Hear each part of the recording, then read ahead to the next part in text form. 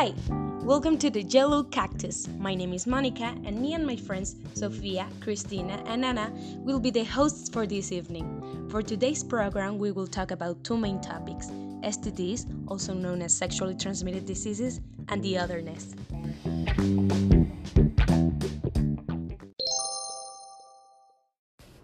Hello everyone, I'm Christina and I'm going to talk about culture and STDs. Culture has a lot of different definitions, but according to Kim and Zimmerman, a criminologist, culture is the characteristic and knowledge of a particular group of people, encompassing language, religion, cuisine, social habits, music, and arts. The culture affects in how we perceive the STDs because of the lack of information the families give to their children. It affects because of how our society takes the topic as something rare or far away from us, even it's not. And because of those behaviors, Mexican culture is not ready or mature enough to talk about them. But also the religion takes an important part in this, affecting the problem in the way that it takes part in the beliefs of the Mexican families and how they react to it. Because of every religion has different thoughts of what's correct or not. For religion reasons, the STDs are not correct in the moral of what's taught.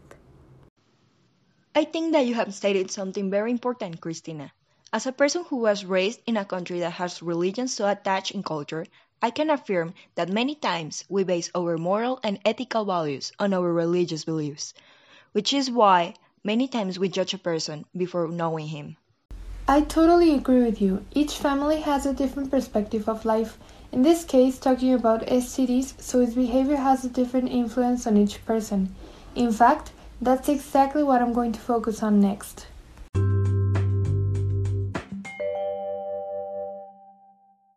Hello, I'm Ana Laura, and this time I'm going to explain the definition of multiculturalism and its relationship with STDs.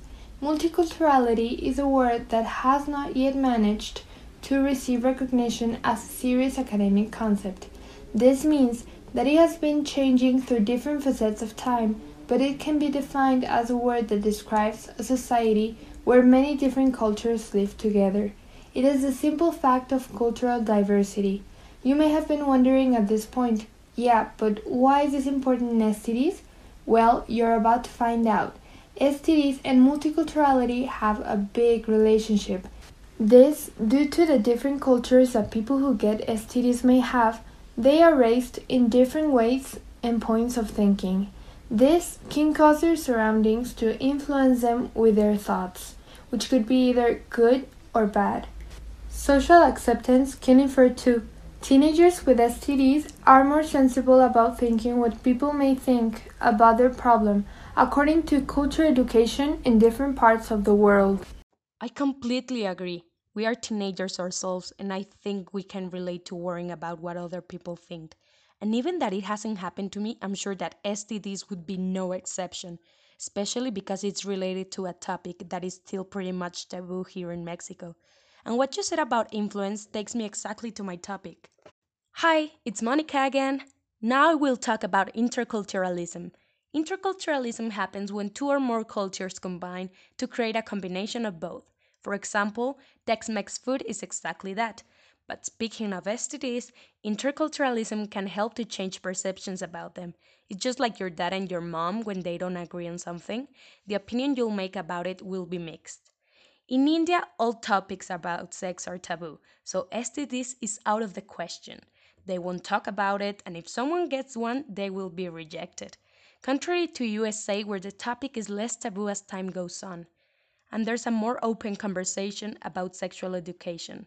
So if the two cultures combine, the result won't be exactly the same to any of the original ideologies.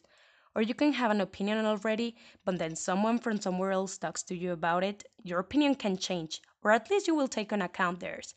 Let's always try to talk to people from different cultures when we have the opportunity. They can teach us one thing or two. But to be able to achieve that, you need an open mind too. I think you hit the nail on the head. In my opinion, the concepts of interculturalism and multiculturalism are closely related to each other. Without a doubt, the constant presence of other cultures have the power to change our perspectives on such controversial issues as sexually transmitted diseases. I also agree with your idea, Monica. Many times, we do not realize that in a world as globalized by new technologies as ours, our ideas and opinions are often based on the ideas and opinions of other people. In fact, this leads me to the other main topic, otherness. According to Levinas' philosophy, otherness is a pretty complicated concept, where every personal identity is the product of a social construction. In this philosophy, we're not able to see others as independent people. We're not able to see beyond our own point of view, and therefore we begin to categorize other people, to give them values as if they were not people but objects. There is the people that we consider different and less than us, and the people that is on our same level. These categories are also known as the other and the same.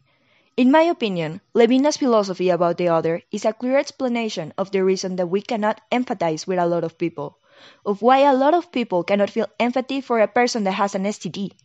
We judge them before we get to know them, maybe because of a cultural belief we hold against them, or because of our own prejudice.